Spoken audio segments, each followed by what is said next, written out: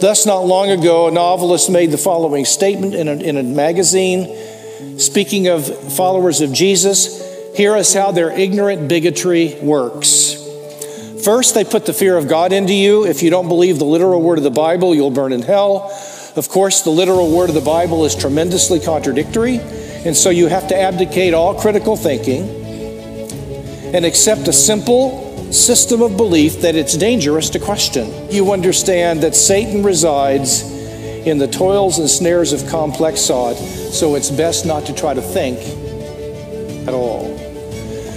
Now, it is in the midst of that context that I and my colleagues are calling the church to rededicate herself to a vibrant life of the mind and to re-engage the culture non-defensively and in a non-angry kind of way, in a civil, kind way, but in a rigorous and thoughtful sort of way.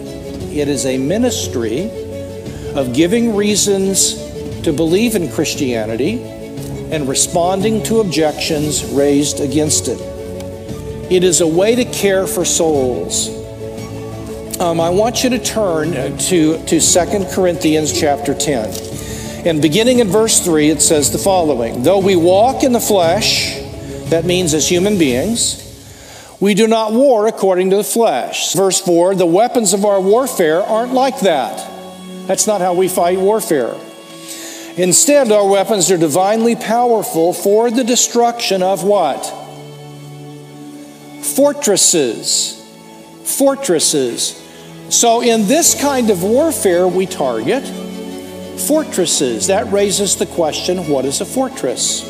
And the simple answer is, a fortress is an idea or a theory of some kind that undermines the knowledge of God.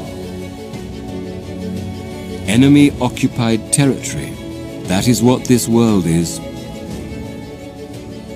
Christianity is the story of how the rightful king has landed. You might say landed in disguise.